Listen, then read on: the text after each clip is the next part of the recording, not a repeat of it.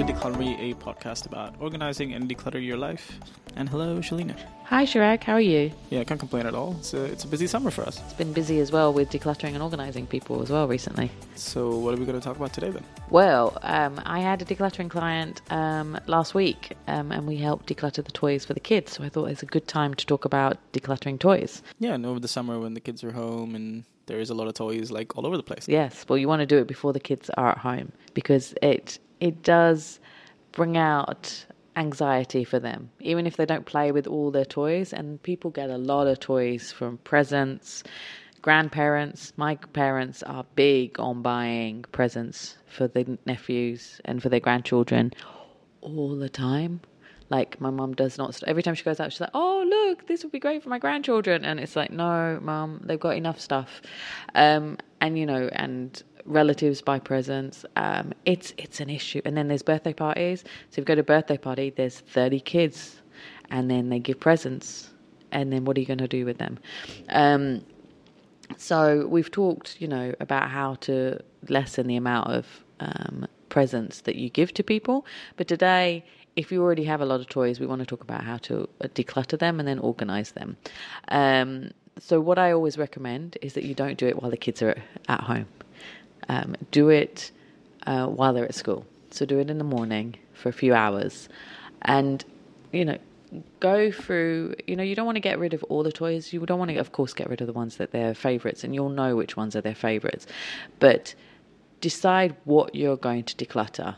So if you're going to, narrow the category. So you don't want to do all toys. Let's start with the board games or the jigsaws, the cars, or the trucks, or the dolls.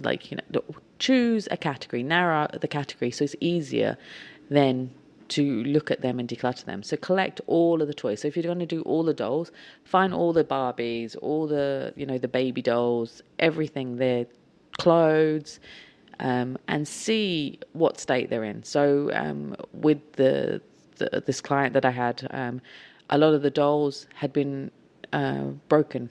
So like the arms were missing, the legs were missing, their heads were missing, the hair was no longer there.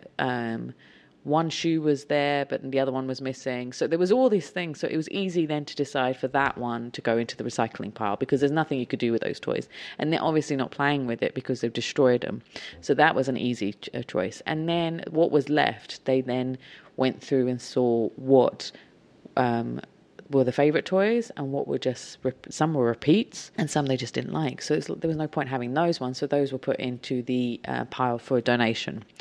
So step 2 is to get a trash bag and a donation box or donation bag. So you want to have a trash bag. So that's for all the recycling that's going to, all the plastic, because there's mostly going to be lots of plastic or material that's going to go to the recycling bin.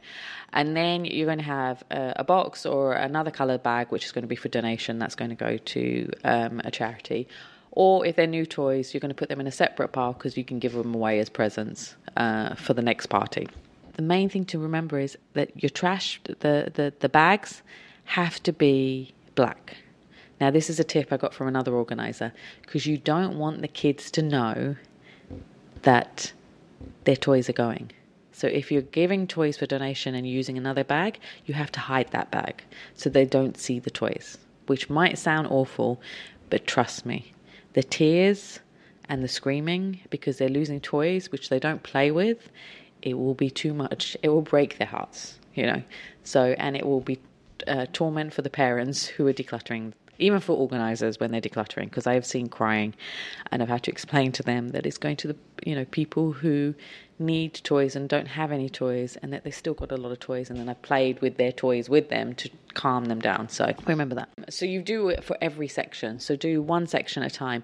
And once you finish that category, organize it. So either put it back into a box or into an area. So there are great storage units in IKEA. There's a Trofast storage units, and they have, it's like a cupboard with pull-out boxes. So you could put them all in there. So you can get big boxes, say, for the the dolls and the cuddly toys. You can get the smaller boxes for the small cars, and the little trucks. So get different size boxes for the different types of toys. Like for Lego, you might need a big box because there's so much Lego that you can have everywhere, or you might want to have a small one to reduce the amount of Lego that you have in your life that then goes on your feet when you step on it, which is incredibly painful. So the key thing is that when you're organising the toys, there has to be a place for everything. So don't have anything that's lying around. So you have a bookshelf for all the books and also for all the board games and jigsaws, but then have boxes for all the other types of toys so that they can take it out, play with it, and then put it back. A lot of people don't have playrooms, so that's not a problem. You can get like the storage units like I talked about from IKEA, or there's ones in all the other furniture stores as well. There's some great units you can get now. You can get them and put them, say, under the stairs, if there's an open storage there, or in the living room, there might be a corner that you can make a little playroom nook. So there's different ways of doing it, and there's some great ideas on Pinterest, so you can have a look there and see how to organise the toys depending on what kind of space you have.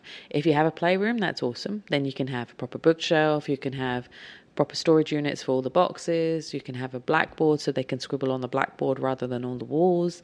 You can get a desk so they can play and do all their creative stuff on the desk. So there's different things you can do, but have a look online. There's great examples there. And then the final thing is showing your kids the area. So you've shown them the boxes with the labels. Go through it, play with the toys with them, and show them that it's a good thing that everything's been organised and that they can see all the toys. So they shouldn't be upset that they've lost so many toys, which they might have if you've decluttered a lot. Show them that they've still got a lot of toys and now they can see them all and play with them. And that's the main thing that we want, because the problem is with a lot of kids nowadays is that they have so many toys that they feel overwhelmed with playing with them. So they end up playing just with 2 toys because they can't handle playing with the others, because they look at it all and go, oh my God, I don't know where to start. So you're reducing the overwhelmness, which of course they won't understand, but at least they'll feel that they can play with their toys now, and they'll be happier. At least if they can see everything neatly and organised, it does make them happier. I have seen the effects with kids, like last week that I organised these kids. They were so happy. Like the boy had all his cars, like little cars in a box.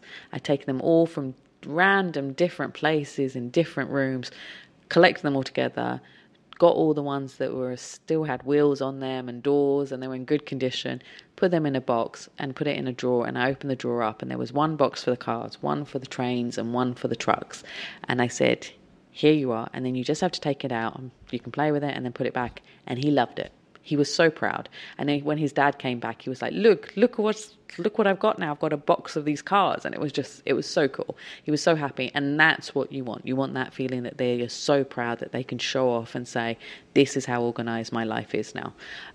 So that's my tips today for organising your toys. Super. So as always, if you'd like to get hold of Shalina to find out more, to talk decluttering for your kids even further, you can do that by visiting declutterme.com and fill out the contact form. Or you can find Declutter Me on all of the social media. You can find more information about this show by visiting declutterme.com/podcast. And we'll see you next week. All right. Bye. Bye.